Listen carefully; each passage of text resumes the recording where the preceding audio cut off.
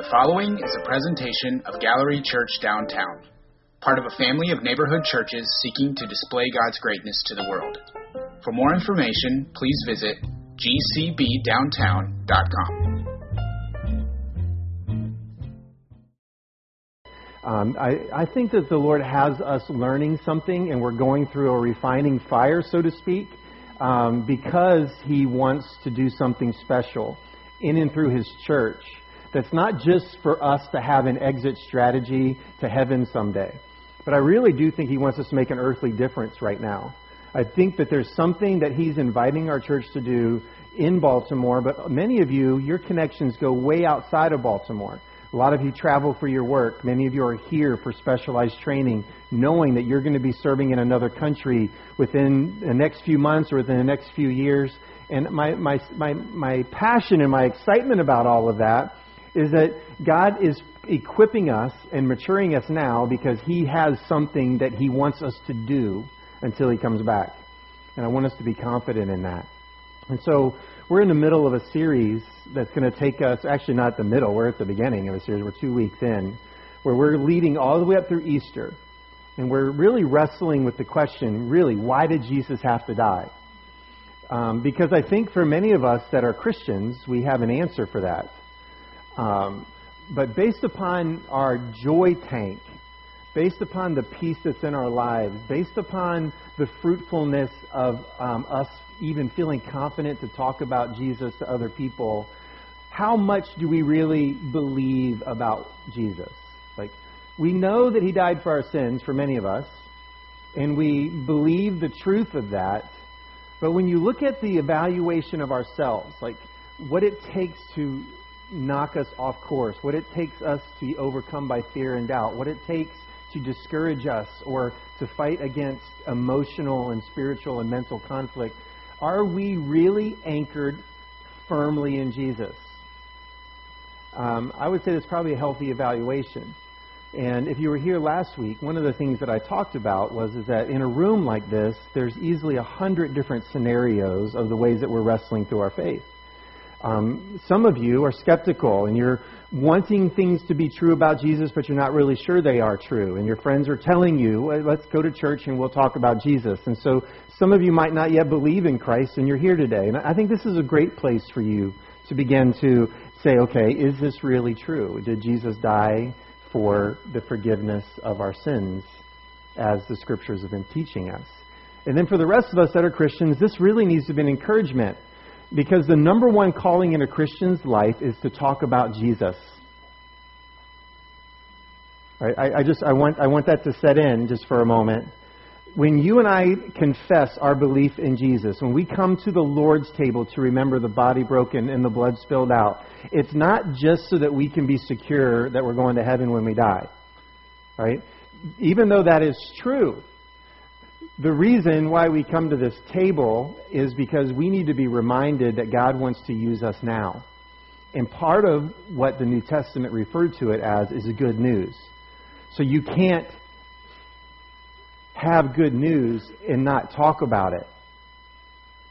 You can't be sitting at home with your family and something be really good news and you be like, okay, I'm glad I know that.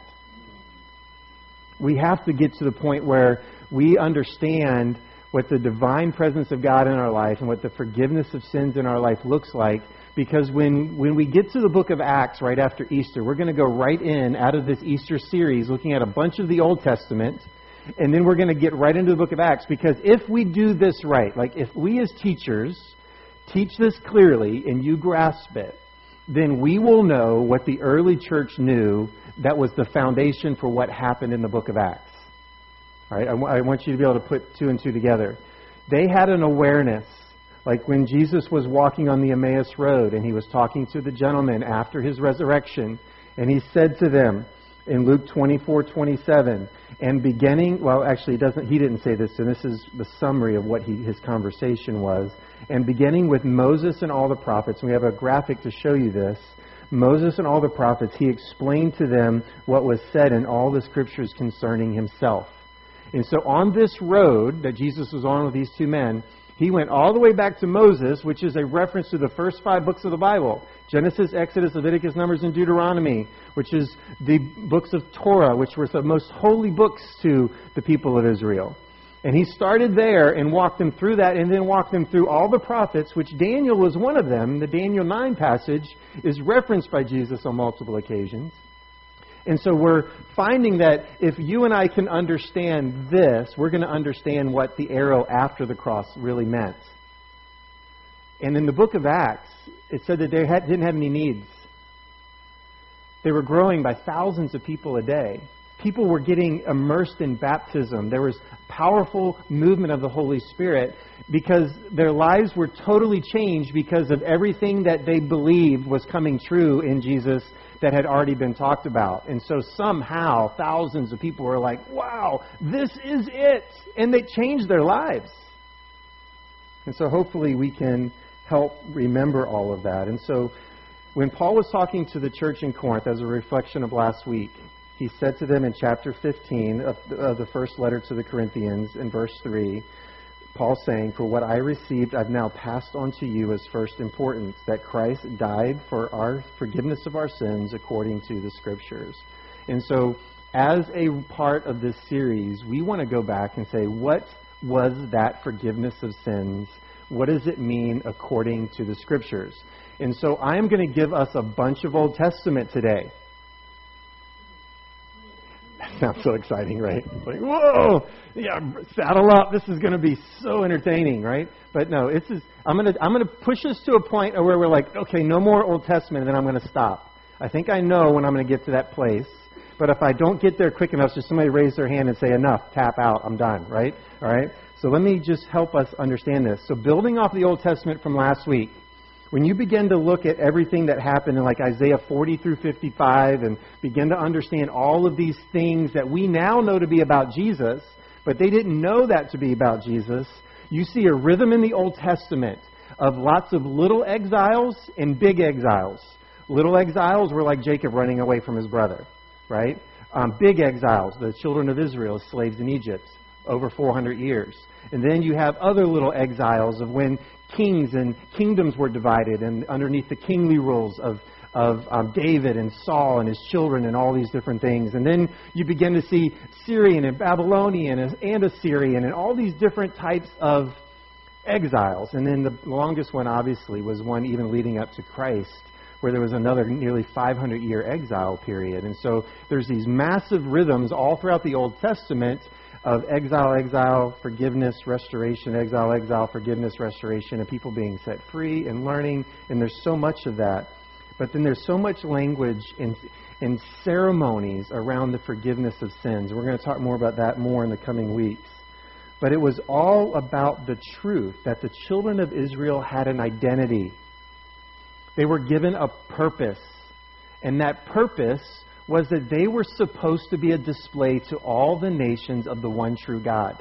And not only were they supposed to be a display that, they were supposed to be open to that, because when they lived the way they were supposed to live, the nations of the world were going to be drawn to them. There's even language in Zechariah of an image of them, like 10 people grabbing onto the edges of their garments and saying, "Take us to your God." And they were all Gentiles. They're people that were non-Jewish people. And so in the Old Testament, their purpose was to be the family of God and to be a picture of that family's openness to other people. But somehow along the way, they missed the mark on all of that. And so there's this rhythm of sin and forgiveness. And so I believe the early church was able to connect the dots on all these Old Testament stories and promises and hopes and begin to make sense of what really happened when Jesus died and when He rose again. I believe that we today, as we explore this idea of forgiveness of sins and this idea of the presence of the divine God, that hopefully there will be a little bit more that we can understand. So let me jump in with this. Let me start with the presence of God in the Old Testament. I don't know if you've ever really thought about this, but there were several places in the Old Testament where God had a special presence. Do any of you know when the first special presence of God is found in Scriptures? In Genesis. What time of day was He in a very special present moment with the people? It was the cool breeze of the evening, right? He would come and would walk with them. And so this is what I kind of imagine. It's almost similar. Go with me. I'm very simplistic. I don't want to demean this. But imagine Jesus coming in and walking with Adam and Eve and then all the animals just lining up and just walking around like, wow, this is awesome. Like a zoo with no cages and all the animals are loving and gentle, right? They were just all walking around together. And God was spending time with Adam and Eve and was talking to them, I believe, a lot about how they represented the image of God and how He wanted them to continue to manage. I almost view it as at the end of the day, God's like, so what'd you do today? Tell me about your day. How did you take care of this place? What were you doing? What were your interactions? How did you walk through all of those processes today and spend time with me? And then much later on in this particular story, we find God finding Noah and his family during an era where the people were so rebellious, so that they were so wicked. They were building a tower to get to God up in heaven. And next thing you know, God had to set Noah and his family aside in a special present way. And so there were moments where God spoke to Noah and then would be absent for years. But he had a present encounter with him, and he started building a boat. And then he went into the ark, and God shut the door. The presence of God shut the door for him. And next thing you know, the family is preserved. They begin to walk in renewal. And then when you begin to look at further into it, then Abraham has these incredible encounters with the presence of God. And then he goes on an epic journey of starting and relocating his family by faith because of the presence of God that was with them. Jacob, when he was running away, he actually has this incredible moment in this night, in this dream, where the presence of God and him were interacting around a ladder. And then he has another time where he's wrestling with God. And in that place, he actually refers to it as Bethel, which is the house of God. So he renamed the place where he had this encounter, and it became a memorial to the Jewish people of every time they would walk around it. Oh, this is Bethel. This is where the presence of God was. They were always trying to find a way to put God in a box, so to speak, right? It was a building, a house, and then it was a tabernacle, it was a temple. And they wanted these places where the presence of God was. And so Abraham had multiple encounters from Exodus 3 and 6, and then you go into Moses in Exodus 20, where he introduces himself as I am who I am, right? And this powerful name of God, like his presence is there, and he's introducing himself because God has always wanted to be with his people. He's always wanted to. And so I'm saying all of this because I want us to realize that when you and I sit back and we're not taken back, like, whoa, like, that's amazing. That's awe-inspiring. I don't think our brain is truly processing what it means for God to inhabit us.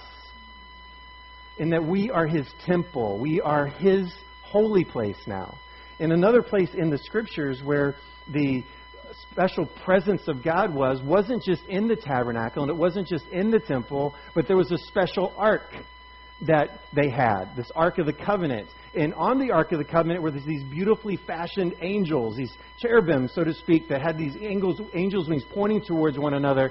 And it wasn't just the Ark, but it was on top of the Ark at the presence of these angels where the presence of God really resided. So a lot of times they view it as a tabernacle, they would view it as the Holy of Holies, but the actual place where the presence of God was at the Ark of the Covenant. And the Ark of the Covenant then became one of these sacred places. It was almost like the security safe for the nation of Israel. Because inside the Ark were stored what? Important documents. I mean, it was like you keep the deed of your house or insurance papers or whatever in a special locked box in your house. That way, if something really bad happens, it's hard for people to walk out with it if they're trying to steal it. Or if your house catches on fire, it can withstand the heat because there's certain things that some of us, we don't want to get consumed, right? So we lock it away. Realizing that the nation of Israel and the Ark of the Covenant, the safest place they could put their important stuff, they put their important stuff. So you have the commandments given to them by God, which is like, this is the covenant agreement between me and you. That's important. We're going to put that in there, right? And then we find that King David actually stored the Ark of the Covenant in Shiloh until the Philistines came and captured it. And there's this incredible story in and around the presence of God in this ark, and how in the land of Philistines, these statues that were standing up fell down, and every day the Philistine is born. You just don't know where to read, right? there's some really exciting stuff going on here, but the presence of God was so powerful in this one place that even the false gods were constantly being falling over. And so they literally hitch it to a cart and let a cow take it back, and it makes it most of the way back to Jerusalem before they have to store it in a man's house, which if you go back and even just read about the family that had the chance to have it in their living room, it's amazing how blessed their family was. The presence of God was with them. And so David wanted to build a house for God. He wanted that ark to have a hooked up place.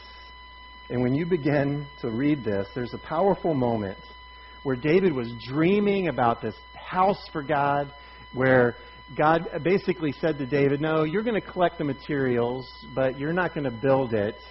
I'm going to let your son build it, but yet I am going to do something different for you. And this is what I believe that the early church put two and two together on. And I think it's really important for us to let that renew our minds in regards to what we begin to understand about why we have a purpose until Jesus comes back. We are forgiven of our sins. We do get to spend eternity with God forever in heaven. Yet, the gospel includes a earthly now message to it. There's some things that we need to be doing. And so Nathan is talking in response to David's proposal to build God a house.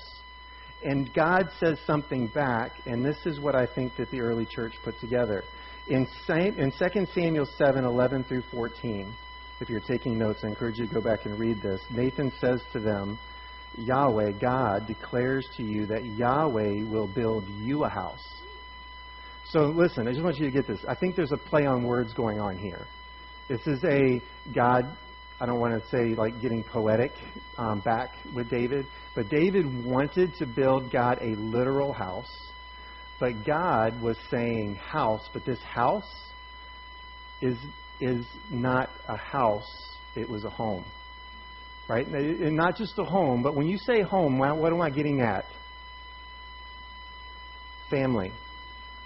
Right? I want you to get to the point where you understand this. He's not saying to David, I'm going to now build you a big palace that I want your family to live in. Listen to how he goes on. Like, no, I'm going to build you a house, so to speak. When your days are filled and you lie down with your ancestors, now what does that mean? He dies, right? This is a very nice way of saying when you're dead, I will raise up your seed after you, who shall come forth from your body, and I will establish his kingdom. Now listen, I think this is really important. God was not interested in any house. He wanted a family. God doesn't want buildings, he wants a body. God isn't looking for us to have the coolest locations that we can be in, or to be gifted old church buildings and then restore them to historic value.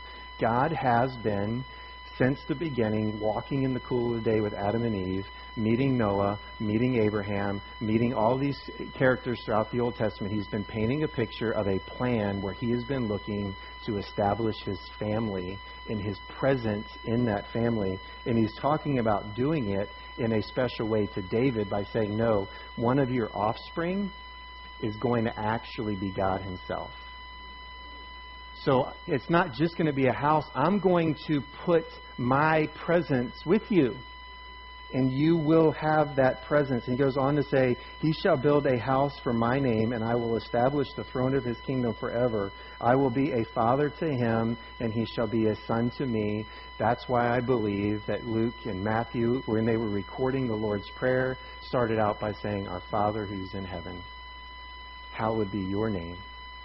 Because the imagery of the Old Testament and the prophecies being fulfilled about a God that we can't wrap our minds around. Like, it is impossible to explain him in a way that is really doing it justice. We can use words like creator, we can use words like protector, we can use words like all-loving, all-knowing, all-powerful, but at the end of the day, because we are Westernly educated, it is nothing but information.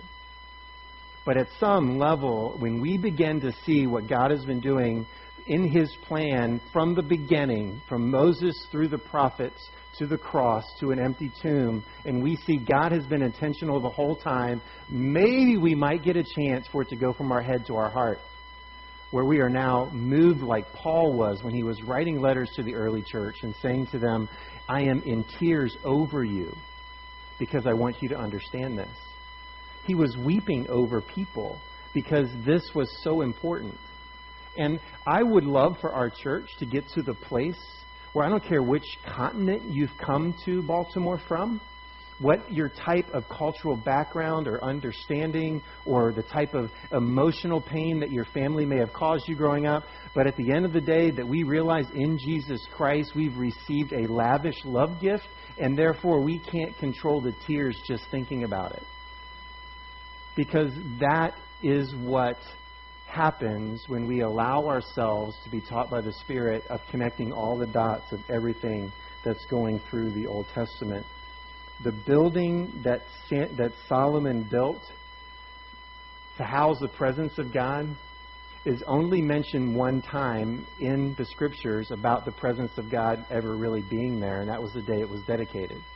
There are other things that we can allude to about that story, but there's nowhere else in the Old Testament where you'll find that there's a background story about God's presence in that temple.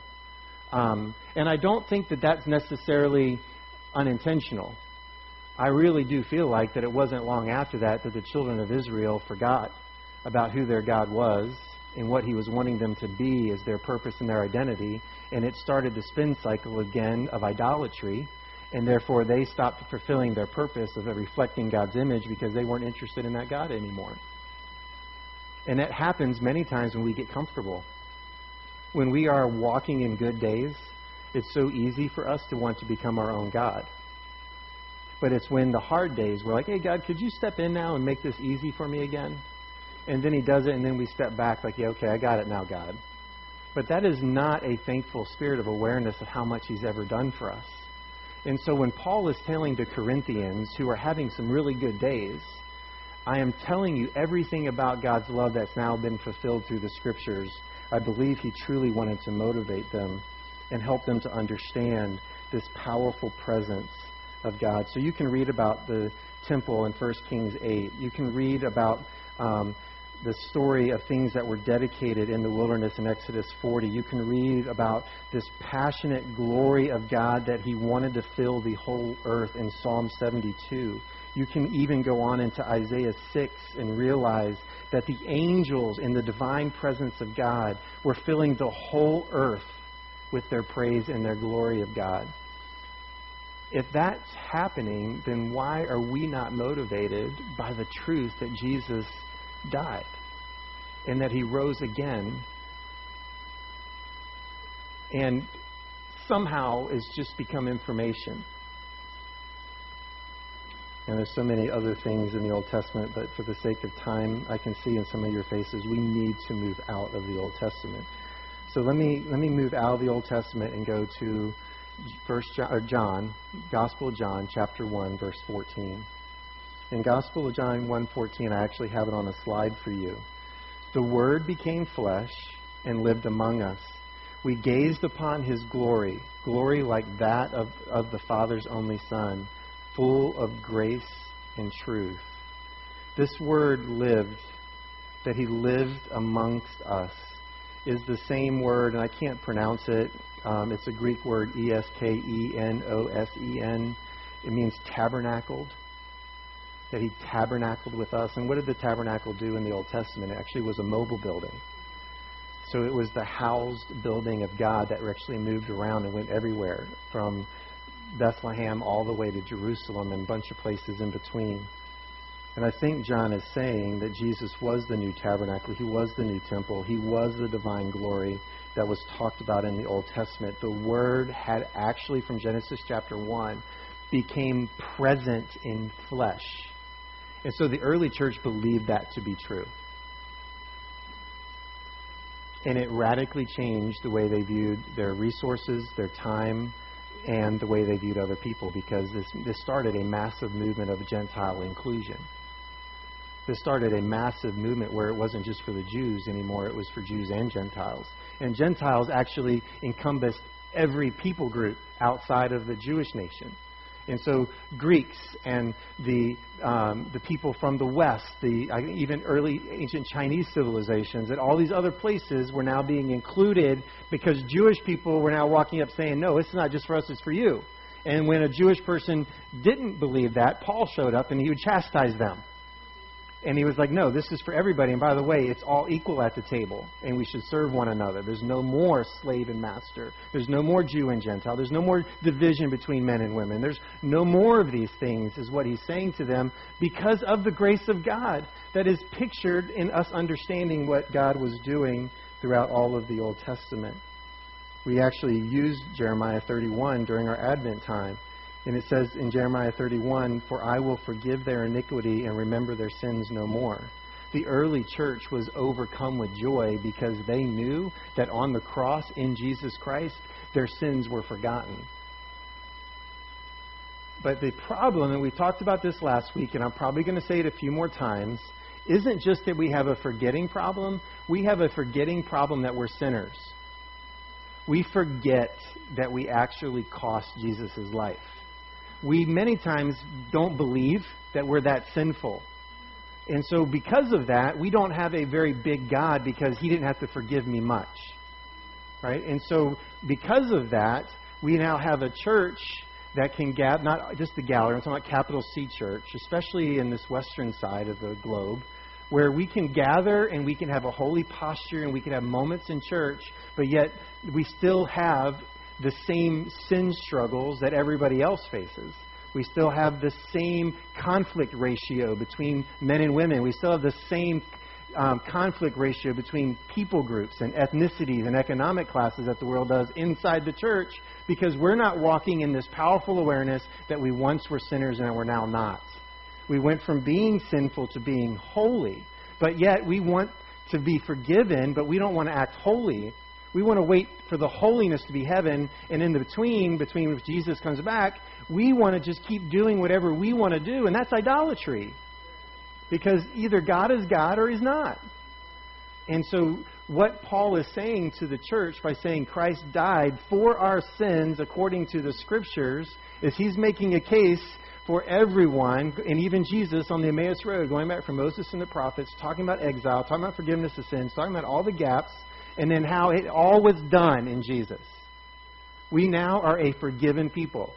There's no more need for an animal to be sacrificed, and all our vegetarians said amen, right? There's no more need for that because of Christ. Our sins are forgiven. So why would we let God's grace have to be renewed every day? Because we keep our patterns of sin. It's like we want to be forgiven, but yet we also want to continue to serve our own selves. And that's why Paul on many occasions said to them, don't serve the lusts of your flesh. And a lot of times we only view that as sexual, and we definitely have some sexual problems in our lives, but that also is lots of other lusts of the flesh. Anything that we put as an idol in our life above God. The problem is that many times the idol in our life is the one thing we normally don't talk about. Or it's the one thing we do in private that we don't want to talk about. And we've got to be really careful about how we live in this period of just this incredible, lavish love of God that we refer to as grace. So, Daniel, let me go back there for a minute. I think I've got enough New Testament for a moment. Let me go back to the Old Testament, because Daniel chapter 9 is a powerful prayer of forgiveness. But there's a foundation that's already been laid, because Jesus and the early church spoke a lot about Daniel chapter 2, Daniel chapter 7, and Daniel chapter 9. I think it's really important that you mark those chapters and you look at them, because when Jesus died and he rose again, they took the truth about what Daniel was prophesying and they believed it was fulfilled. I just want you to understand this. They had been hoping for a long time. And I hope that in some level, I use the word hope in probably an abusive way there in that sentence, but it's my desire is that you and I can maybe step into it just for a moment to realize what they had been hoping for. They had been hoping to be freed from exile. They had been hoping to be freed from oppression and regimes that were seeking to destroy them. They were hoping for their sins to be forgiven so that the presence of God would dwell with them again. They had been hoping through Isaiah, hoping through Daniel, hoping through Jeremiah, hoping through hundreds of years of silence that the presence of God would be with them to finally turn the kingdoms of this world over and be the true Lord. And this is what is beginning to be talked about. In Daniel chapter 2, Daniel interrupts interprets King Nebuchadnezzar's dream about a statue composed of different metals and is smashed by a piece of a huge stone. The statue is a symbol for a succession of the world empires. Like, if we had time to go through it all, and I wanted to lengthen our teaching, we could talk about the different metals that made up this statue that was smashed by this stone. But the prophecy is that the stone was representing the coming messianic, the true kingly leader of Israel, was going to destroy all of these oppressive empires and set up a kingdom that was God's on earth for everybody. That was Daniel chapter 2. In Daniel chapter 7, there's another vision along the same lines about monsters, in which one, like the Son of Man, which Jesus talks about himself even in this passage in the Gospels, one like the Son of Man is exalted and set beside the Ancient of Days, which was Israel's way of describing Yahweh, the one true God, that this messianic figure was going to be seated by his right hand next to the Ancient of Days, and that all these monsters were finally going to be destroyed. Right? There's a prophecies around that in Daniel 7, and then in Daniel 9, Daniel is given a vision about an extended period of exile, 70 weeks upon 70 weeks of years. So it's really like this massive 500-year time. But at the end of it, sin was going to be dealt with once and for all. Now, Albert's going to be teaching next week, and I just said, man, Albert, I gave you a really hard chapter. I was reading through what you're going to be taught next week, and so much of it is built out of that exile period. And so when you do that, you've also got to look at writings in Jewish history that come out of that exile period that aren't in our Bible. There's this whole section of book called the Maccabees, right? There's this incredible stories that were written. And when you look at that, you begin to see people that were longing for this lengthy exile that Daniel prophesied in Daniel 9 to end. They were desiring for the oppression to stop, the death to stop, the lack of the forgiveness of sins to be actually atoned for. Like, they wanted not just for them to stop saying, they wanted as a group to begin to stop saying. And so in Daniel 9, he's talking about the restoration that was going to come. And I believe that in Christ, all of the powers of evil, all of the things that are binding us up were completed in Jesus Christ. And so let me now read for you, as a closing, a passage of Scripture we talked about during prayer week. Because I want you to begin to hear how Paul took everything I just walked through the Old Testament with you through, and how he begins to help the early church understand all these concepts about who they are and what God has done. And now the exile is over. Forgiveness has come. Listen to this. Ephesians 2, starting in verse 1. As for you, you were dead in transgressions and sins, in which you used to live when you followed the ways of this world and the ruler of the kingdom of the air, and the spirit who is now at work in those who are disobedient.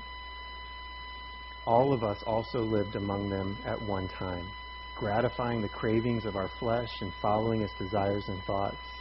Like the rest, we were by nature deserving of wrath. But because of his great love for us, God, who is rich in mercy, made us alive with Christ even when we were dead in our transgressions. It is by grace that we've been saved. And God raised us up with Christ and seated us with him in the heavenly realms with Christ. Now, let me just stop here just for a moment. According to the prophecies of the Old Testament, where was Jesus seated? According to his words, even in the New Testament, when he was telling the disciples, I'm going to go take a seat next to my Father. And now, where are we seated? We are at Dad's table. We are seated next to Christ. I mean, that is the reality of the joy of the Spirit that should be inside of us, is that we're not waiting for that to be true someday down the road. That is a true fact for us now. And it goes on to say, in order that in the coming ages we might show the incomparable riches of His grace expressed in His kindness to us in Christ Jesus. Now let me read this last verse for you. For it is by grace that you've been saved through faith, and this is not from yourselves, it is a gift from God, not by works, so that no one can boast. For we are God's handiwork. Listen, we are God's created for a purpose. Created in Christ Jesus to do good works, which God prepared in advance for us to do. We as a church must understand what Christ dying has done for us, so that the true image-bearing calling in our life can be completed. We are meant, I am meant in my home to bear the image of Christ to my wife and to my kids. If I look a lot like Jesus, there's going to be a lot more peace in my home, because Jesus is the ultimate peacemaker. Jesus is the ultimate one that restores things. And so if your kids fear you as a parent, then there's a Jesus issue, an image issue. If there is a situation where you have a broken relationship with somebody else, it is an image of God issue in us. If there are people you hate, there's an image of God issue in us. If there are people that you think are less than you, there's an image of God issue in us. That according to the Scriptures, that was settled on the cross. Jesus died to forgive us of that so that we could walk in our full identity until Jesus comes back to be the ruler of us, to be the true king, to be the one that has that every other knee is going to bow to. The world's not to bow to us. The world's to bow to Him. But they're supposed to see Him through us. And that's what we're here for. And that's what God wants us to be a part of. And so if there is not a spirit of joy in your soul, even in the midst of the trials and the frustrations that you're facing, it is very likely that we have a perception issue. There is something that we're seeing that is not correct. Because just because we have faith in Jesus doesn't mean that we're not going to suffer. We're going to be talking in the coming weeks about suffering. And because we are getting the opportunity to look like Jesus. The problem is none of us in here get excited about that. We don't want to. We want it all to be good. We want a life of luxury, right? We want it to be all about our worship. We aren't looking for us to find the broken places of this world and work as Christ's body to bring renewal and restoration and to bring hope, to bring peace, to bring love into those environments. And that's what we're commissioned to do. And so I'm going to ask the Holy Spirit to break up our comfort. Like, I want us to be safe, and I want us to have a sense of security, and I want us... But at the end of the day, there might be somebody that lives on the block where you live that might need you to lay your life down for them so that they can believe in God's great love for them. Because we have good news. We're taken care of. Death has no more sting, right? We are promised a resurrection. We don't use the word resurrection at funerals very often anymore. But the person in the box, if they believe in Christ, they're not dead. They're going to be alive, right? But the problem is that we're so earthly focused, so present focused, that the truth about God, the truth about His faithfulness, the truth about His love, we quickly forget. And we're letting this world dampen the power of the church because we're not walking in the power of the Spirit that brings the revelation, that brings the wisdom, and ultimately brings the hope and the healing that we're looking for. Because we have got our eyes focused on the wrong things.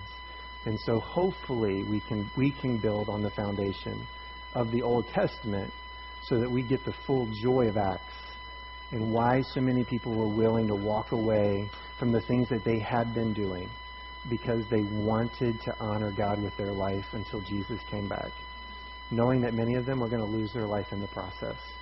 Let's pray. Father, I thank you for the opportunity for us to share this time together today. Father, you're a good, good dad. We sing that song a lot. You even promised and even sowed the seed of being a dad when you talked to David and through Nathan. And Father, you also did so many other things in the Scriptures that we need to have illuminated so that we realize that you are working your plan. And we're included in it. We get to participate in the divine one, the holy one, the one true God's plan for the redeeming of the world. Father, we get to join you in that. We've received an invitation. And Father, you have forgiven us our sins. And so, Father, may we not take that for granted. May we not abuse that. Father, we want the power of the Spirit to be in us. And so, Father, I pray for those today who are here that are skeptical, and I ask that your Spirit would help them see the truth in Jesus. And Father, for those of us that are starting to be led astray in our minds and we're starting to have so many doubts about Jesus and about the church, Lord, I pray that you would do something here that would be healing and restorative in our soul. Because, Father, we want to be the body that you want to reside in.